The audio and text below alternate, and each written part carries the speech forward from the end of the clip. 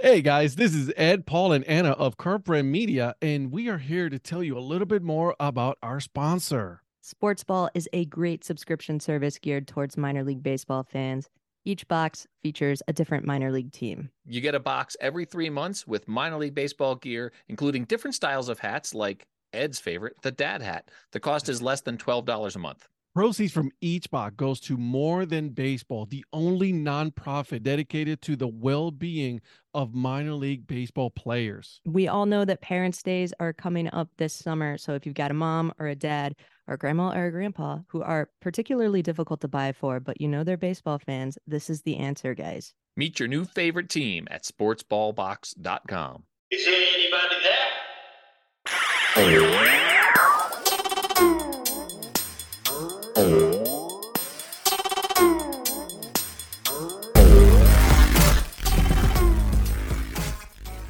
You know, we love these hats. You and I both do. We understand that. You look at it, when you put it on, you don't see it anymore. Everybody else sees it. Everybody else sees it. So what are you really wearing? You know what you're wearing? In a lot of cases, in most cases, I would say, you're wearing the feeling that hat gives you. What's up, Dad Hat Crew? Ed here. And on this episode, I give you guys a TV producer. He is a podcaster and a writer. His name is Craig Colby. That's right. We talked about his latest book that he has out now, guys. You guys got to go and take a look at it. I did put the link on the website, but the book is called All Caps, Stories That Justify an Outrageous, and guess what? Hat Collection. That's right. Stories That Justify an Outrageous Hat Collection. We go into this part one, get to know him as a person, as a writer, and then we go into a little bit about the book. So, guys, without further ado, I'll give you the episode. All right. Well, I want to welcome you guys to yet another episode of the Dad Hat Chronicles. My name is Ed, and with me today, I have Craig Colby. My friend, you are an author now. I mean, I have to call you an author because you wrote a book. But we're going to get into that. We're going to get into that in a minute. How are you doing, first of all? I'm doing great. Yeah, I'm enjoying being an author in addition to all the other things that I'm doing. There's hope. We will talk about everything. But tell me, the first question, if you guys already know, like I'm going to ask is, how'd you become a fan of sports? It's a different route than most people follow. I mean, most people, they played sports as a kid, so they watch sports, all of those things. I had a love for the Detroit Tigers when I was a boy growing up in Michigan. When I was, pre-public school and public school. I was 5 years old when the Tigers won the World Series in 1968. And I'd be lying if I said I remember everything about all the games. I remember the feeling that the Tigers gave everybody. I had that feeling. But I wasn't much into sports too much as a kid. My older brother was a big athlete. And, as the second child, you often push against what the oldest child does to create your identity. I was more of a comic book kid. And I thought I was hopelessly unathletic. But I had some friends who played football, so I'd play touch football with them. And I noticed that I wasn't bad at it. And then I could high jump a little bit, so I got a little taste for that. I ran a little bit in grade 9, but when I started playing football in grade 10 is when I really started to develop a love of sports. It started with football. My family is big football fans. And then once I started in that, I got into all of the other sports as well. So let me ask you, because you are in Canada, right? That's correct. Okay, so when you're saying football, right? But I feel like we need to make sure that we talk about whether it was Canadian football or American football. Which one did you play? Well, I played Canadian football. We moved from Michigan to Thunder Bay, Ontario when I was 8 years old. And then in high school, I played 3-down Canadian football. I love Canadian football. I'm a fan, so I watch it. It's sometimes some of the rules got to me at first when I started really watching Canadian football, right? Like the Rouge and all these other stuff. And I'm like, man, like this is fun. Like, the fact that like the wide receiver gets to have a head start, right? When they to run, before the down, it's pretty awesome. And then the fact that there's only one less down than American football, it's pretty interesting stuff. Yeah, it's not a possession game. It's a big play game, right? The kicking game is huge. The kicking game in the NFL is is almost an afterthought. For the most part, you get like a 15, 20-yard return. The punts are almost all fair catches, but they have a 5-yard rule in Canadian football where you have to be 5 yards away when they catch it so they can run. So the kicking game, that third of the game, is much more dynamic than in the NFL or college ball. It is a lot more exciting. I can tell you that. It's fun. The fact that the goalpost is at the beginning of the end zone also is very interesting. Because the end zone's 25 yards long. Yeah, it's humongous. Right? I mean, an extra point would, like a 50-yard field goal would be like a 75-yard field goal. So yeah, that makes a difference too. And I love when I see players just run into it. I find it the most hilarious things. Like even the professionals still get confused and get hit, which is awesome. Yeah, it doesn't happen that often, but when it does, when it happens, it's great. Okay, so you played as a kid. You played the Canadian style football. What position did you play? Started off, I was a 128-pound defensive guard. I'm very good at that position. I moved to linebacker the next year and was much happier at that. I played a little bit of running back, but I just blocked. There's something about playing defense. It's just so much fun hitting people. Than that was the best thing. Second to quarterback, there's nothing better than that. There you go. Love it. So did you play any other sports? Did you follow any other sports? I played a little bit of soccer. Mm-hmm. And, I went to an athletic leadership camp when I was 16, and I played a little bit of rugby there. For the most part, I was a football player, a little bit of a soccer player.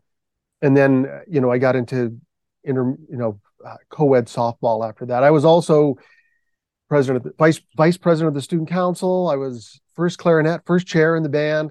I was involved, I did the school announcement. So I had like a broad base of things I was doing. It wasn't just sports.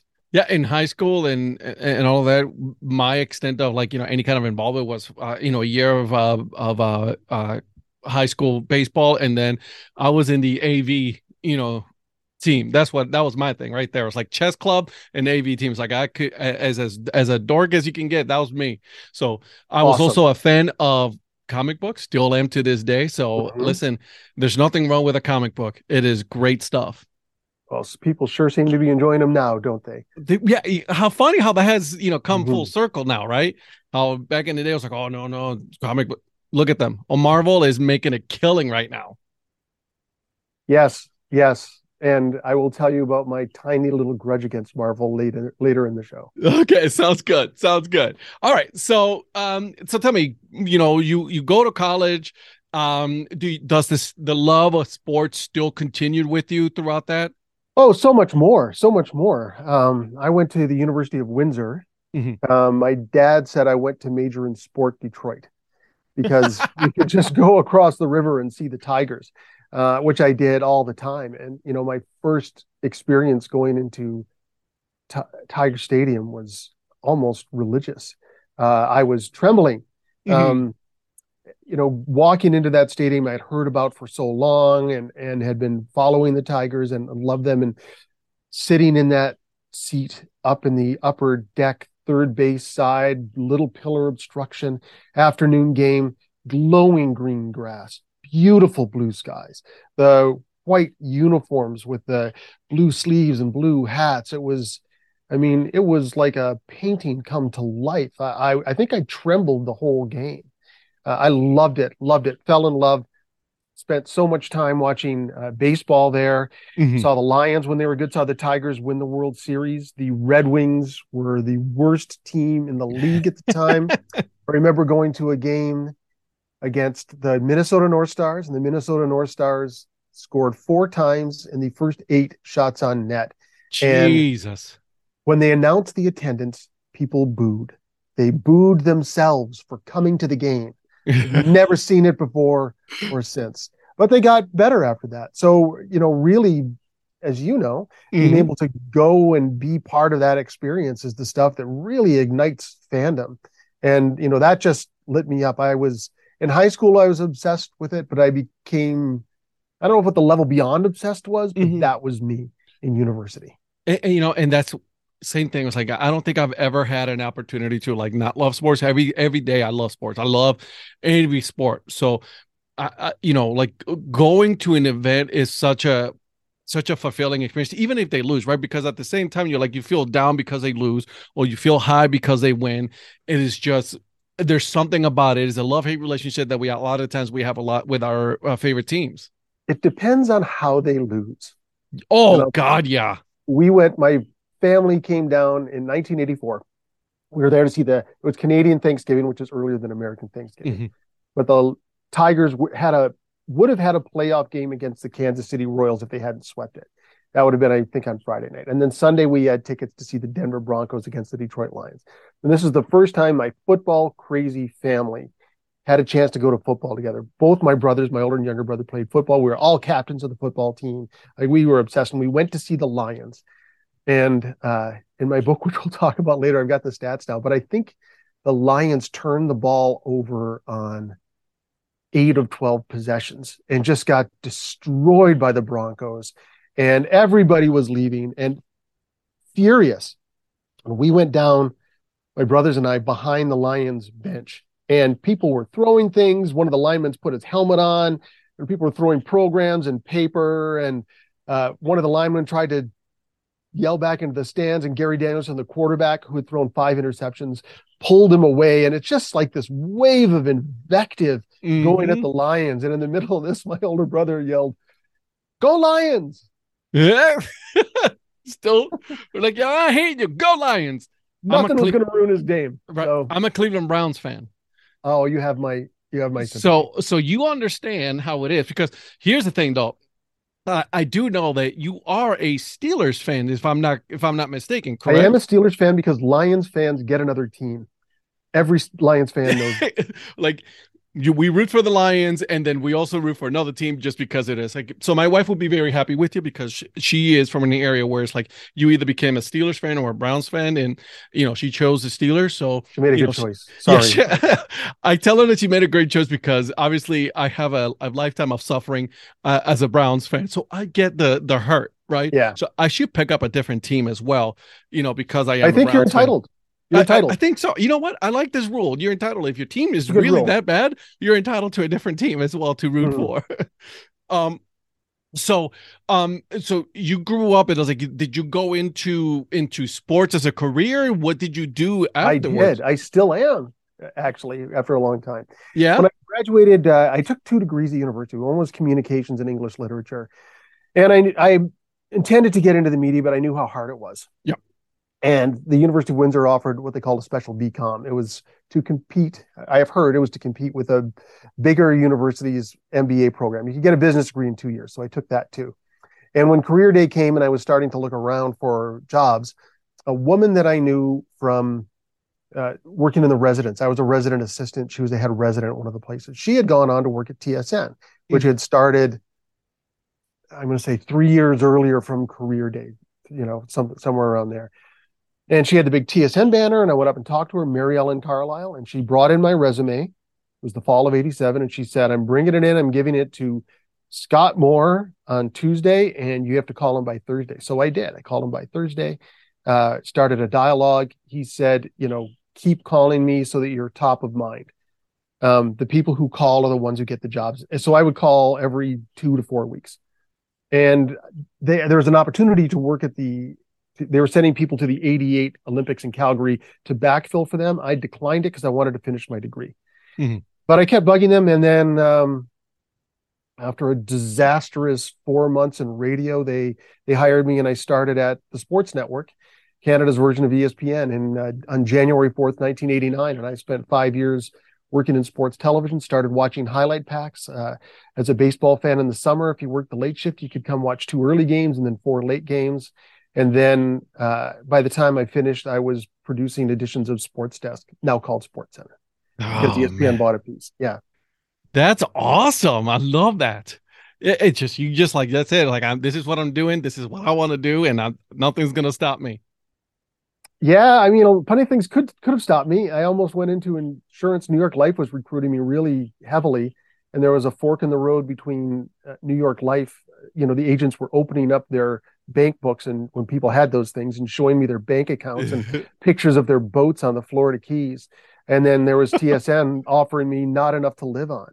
And when I told my contact in New York Life, this is what I was going to do, and I told him what I was making, he said, listen, I'm not talking to you as a guy trying to hire you. I'm talking to you as like an older brother. You can't do this. But I did it. And it worked out. So so what do you do now? Now I'm an independent producer. Nice. After spent 5 years at TSN, then 10 years at Discovery. And then I went independent and worked for people where we launched the first 4 HD channels in Canada. And then we got bought, and I was in charge of the content for a nature channel. Now I'm independent. I've been independent for 6 years. I do a lot of different things. I'm right now, and still in sports, I'm the executive producer for the National Lacrosse League's broadcasts through Dome Production, their streaming broadcast. The National Lacrosse League was nominated for a hashtag award for best online experience. We work with two other production companies who do live sports productions, but I've got most of the Canadian teams in basically Buffalo under my watch. And this is the indoor, like, National Lacrosse League that we're talking about. Lacrosse. Yep. Man, is that exciting stuff. So that good. I'm talking about, like, there is some, like, hard-hitting, just great sport. It's like hockey, but with lacrosse sticks. And what fast. There's so much scoring. There's, the puck, the face-off has to happen, I believe it's 25 seconds after the last goal is scored. So you have time for 2 replays and a hero shot, and you're back at it. Off you go. That's insane. And then the fact that the goalie is so decked out and, like, can barely move, it's just, he looks like a fridge. He does like, yeah. I'm like, how is that person able to move? And then you see, like, when they take everything off, I'm like, you're the size of a stick, Some of them are and some of them aren't. Yeah, but it's awesome. I love it. The athletic ones are crazy good athletes. Yeah, the game is incredible. If you haven't seen one, just watch one. Oh, they're so good. And there's so many teams. Like, I mean, you have a lot of teams now, and the popularity of them just keeps growing and growing and growing. Yeah, I didn't know much about it before I was hired for this last year, but I'm a fan now. The tough part is I'm working on the broadcast. I don't get to go to the games. I may just have to go to one of the games and let them take care of themselves. Yeah, like, I mean, you got Colorado, you got Las Vegas, Desert Duck. That's a new team, right? The San Diego Seals, Saskatchewan Rush. So you got a lot of cool teams and a lot of cool names out there. So huge fan of the league. Toronto Rock. If you're a Rock guy, there's a team for you. There you go. Like, and that's the closest one. I mean, actually, I got Georgia, which is closer to me, and here in North Carolina, the Georgia Swarm as well. So, I mean, there's a lot of cool names out there. So, again, like I said, I'm a huge fan. And really good hats too. That's right. And as you can see behind me, I don't have enough hats as it is. So mine aren't in the picture, but I have with you. This is a great segue right here, because then you decided, that you wanted to write a book. And let me ask you this. And I'm sure a lot of people will ask you, like, hey, that's great. I was like, what made you think, I'm going to write a book? Like, what happened to you? Tell me. Well, it started with as many things do these days, it started with the pandemic. Yep. And not the job I had lined up was to direct a 2-camera shoot on a luxury cruise going from Argentina to Portugal with 5 days off in the middle of the Atlantic. And it had, like, a submarine and 2 helicopters. It was just the sweetest gig. I was doing it for Discovery Channel. And then the cruise ships went away, and then the show went away, and then they fired everybody at that production company, and another production company that hired me went away. All my work was just disappearing. Wow. So I had to, I was sitting in my little den here trying to create content to remind people I existed. And to my right are 2 racks of hats. Mm-hmm. I've collected hats, not the way I think you collect hats. I've collected hats that have come with experiences. Yep. So I said, got all these hats. I've got all this time. I'm going to wear a different hat every day until the lockdown's lifted and we get to be together again. Mm-hmm. So I took the first hat. It was a Pittsburgh Pirate stovepipe hat from the 70s with P for pandemic. And I took a picture of it and put it on Facebook. And later that day, all these people started posting their hats. So every day I would post a hat and people would post their hats. And we had this little hat club. And it was time when we were in isolation, it was a way to be connected to people. Then I started writing stories, just a little paragraph or two about the hat. I'd often write stories for Facebook that went over well. I studied communications and English literature. I know how to write. My stories have always been well received. They're emotional. And this went on and on and on. And, the people who got into it, there's a now friend of mine, Jim Nottingham. I've never met him. I've never had a conversation with him. He's a good friend. We objected to a distant relative of mine's political opinions together. But he would post his Vietnam veteran hats. And, there were a lot of them.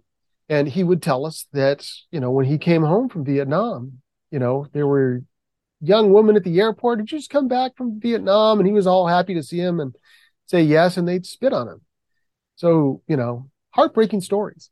But every time he put up a hat like that, people would say, thank you for your service. He ran out of hats about 35 days in. But he opened up his garage to get bobbleheads and album covers and pictures of autographs, anything he could do to stay in the game. Mm-hmm. And later, he started sharing more of his story. He would write posts about his story, which received unanimous warm support for this hero, right? Mm-hmm. Somebody who sacrificed his youth for other people. So that was a wonderful feeling to be part of that, to have initiated that. But I was also worried. Crazy. Yeah. Because so many of my work colleagues were on Facebook with me. And I thought, all this stuff that I'm putting out isn't helping me get jobs. I'm going to be the crazy hat guy. I'm going to be the crazy hat guy in my industry. But, you're in for a dollar, you're in for a dime. I just kept doing it. And 125 days later, I ran out of hats. And I thought, here it comes, right? Here, you have too many hats. Why is your wife still with you? All of the things I'm sure that, Ed, you have heard. Yeah, exactly. That's not what happened. None. What happened was people said that they missed it. They were sad that it was over. My wife's cousin said that it replaced the horoscope as the first thing she read during the day. And my cousin Julie, who writes mysteries, said, you should write a book. Put it in the comments. And I said, no one's going to read this book. Who's going to buy this book? And all these people said, I would. And my brother, who's the opinions page editor for the Toronto Star, said, I think, and he has written a best-selling book with PK Subban's dad. Nice. Yes, about how his kids got into the NHL. He said, I think you should write it. And then my mom, who wrote a column for the paper in Thunder Bay for 25 years, asked me to write the book. She had written her own book. She had book launches. She loved my brother's book launch. I knew it would mean a lot to her. And I knew she wanted that for me. So I said, if I can get the permissions to use the hats, because I know a little bit about legal clearances from my television career, I said, I'll write the book. So New Era was in right away. And then I can't remember the order, but Major League Baseball, the NFL, the NHL, the NBA, Minor League Baseball, Bell Media, which owns the Discovery Channel and TSN logos here, Blue Ant Media, who had let me go in 2017. I still have a good relationship with them. I mean, I understood the decision. Wasn't me. It was the business decision. They gave me the permission to use their hats.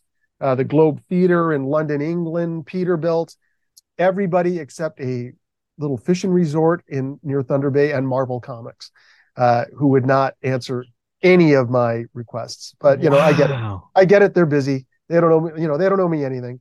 I'm still looking forward to seeing Ant-Man. So I had enough to write the book. So then I had to sit down and write it. So really, it's a memoir told through hats, but really the stories are about me, but they're designed to get people to think about their own lives. And that's the feedback that I've got. That's a tough trick to pull off.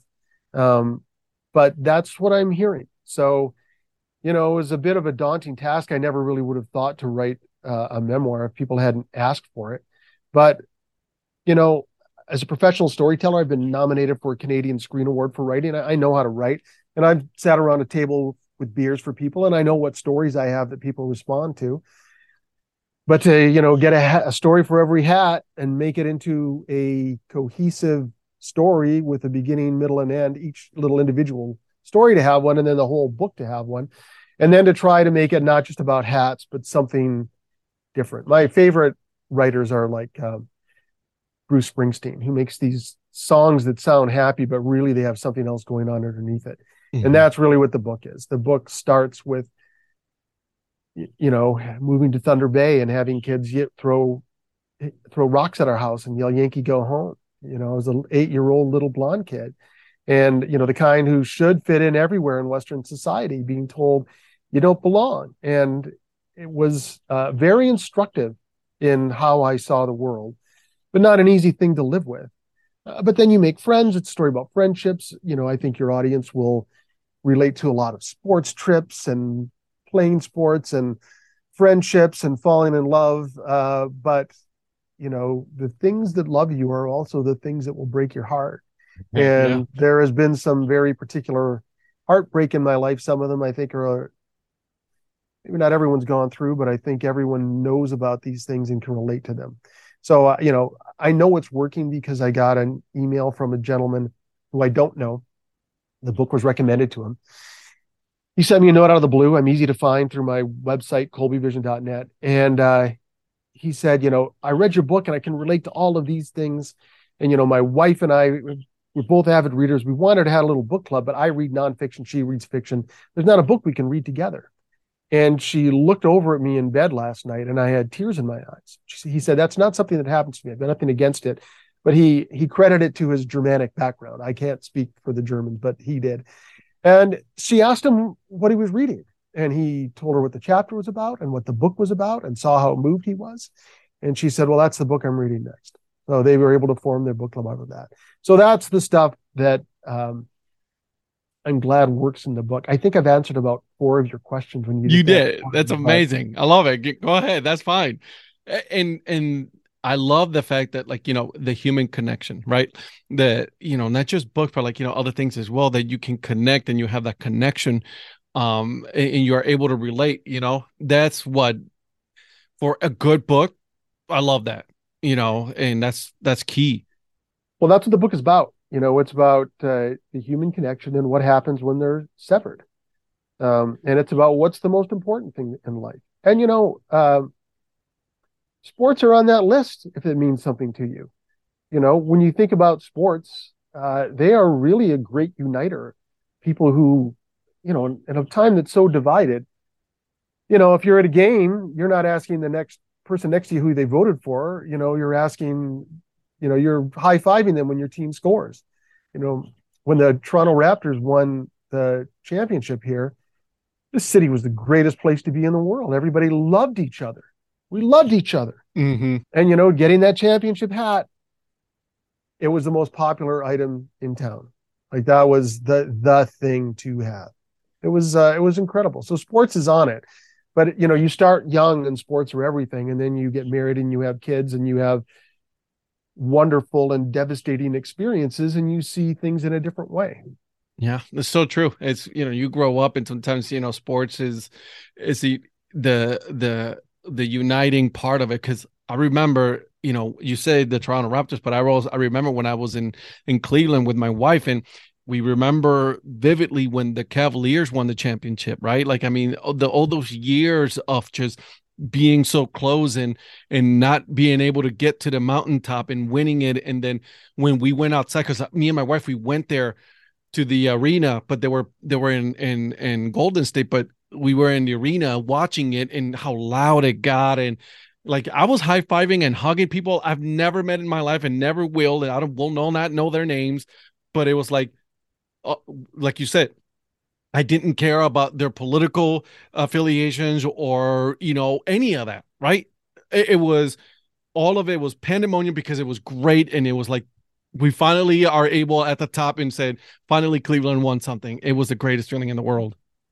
Oh, I think everyone was happy for Cleveland. Just the road you guys had been on with LeBron James going away and then coming back. I think everyone, you know, we are all Cleveland tonight. Everyone was really happy for Cleveland. Yeah, and it was awesome. You know, I wish we could get there I wish we would have gotten there with the Indians. We were so close, right? And I've said this a couple of times because it was the Cubs. I'm like, listen, if it was another team, it would have been a whole lot worse feeling for me. But the fact that it was the Chicago Cubs, who's also been through something the same way, right? Like, they've been so long without winning a championship. I was upset that my team didn't win, but I was not as upset. Now, did you get a Cavs championship hat?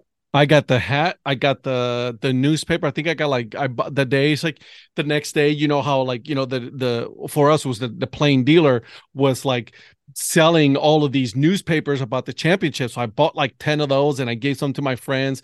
I got a t-shirt, a hat, a pin. I went crazy and bought a whole bunch of stuff and even a pennant. And here's the funny thing about hats in particular. We love these hats. You and I both do. We understand that. You look at it, when you put it on, you don't see it anymore. Everybody else sees it. So what are you really wearing? You know what you're wearing? In a lot of cases, in most cases, I would say, you're wearing the feeling that hat gives you. I hope you guys enjoy that episode with Craig, part 1. Okay, part 2 is next week, so you guys got to come back and listen to that one. Make sure you guys go to his website. Okay, it is colbyvision.net. Okay, colbyvision.net. All of his information is there: Twitter, Instagram, and the book, all caps. Okay, the book is called All Caps. Make sure you guys go and check it out. All right, it is in digital form, hard copy, and paperback, so you guys got your options to get your book there. Before I go, though, you guys gotta get your dad joke of the episode, and here it is. What dinosaur is a writer's best friend? A thesaurus. All right, I'll see myself out. And guys, until then, keep on grinding and always support the minor leagues. See ya.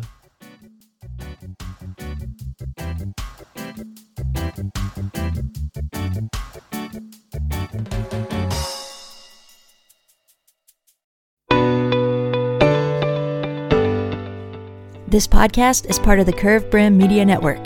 Here are some of the other members of Curved Brim Media. Hi, this is Ed Rivera of the Dad Hat Chronicles. Join me as I interview people just like you and players, coaches, GMs on the path that led you to become a fan of the sport. I'm Paul Caputo, and on the Baseball by Design podcast, I talk to minor league baseball teams, designers, and other super interesting people about what these minor league baseball logos mean. And I talk a little bit about ice cream helmets. What's up, Bucketheads? I'm Anna DiTomaso, and each week on the Baseball Bucket List podcast, I speak with a different fan about their favorite baseball memories, what the game means to them, and what's left to check off on their baseball bucket list. Hey guys, this is Patrick Larson from the Minor League Baseball Hat History Series, and in every episode I go through the history of minor league teams through my personal collection of hats. You can find me on Twitter at PatLarson1. I hope you guys enjoy. This is Patrick and Corey of BaseballMapper.com, and we have made an interactive map to help highlight all baseball teams from the majors down to collegiate summer leagues. We want to bring you closer to baseball. So get on the site and find a team near you today. Learn more about Curved Brim Media at curvedbrimmedia.com.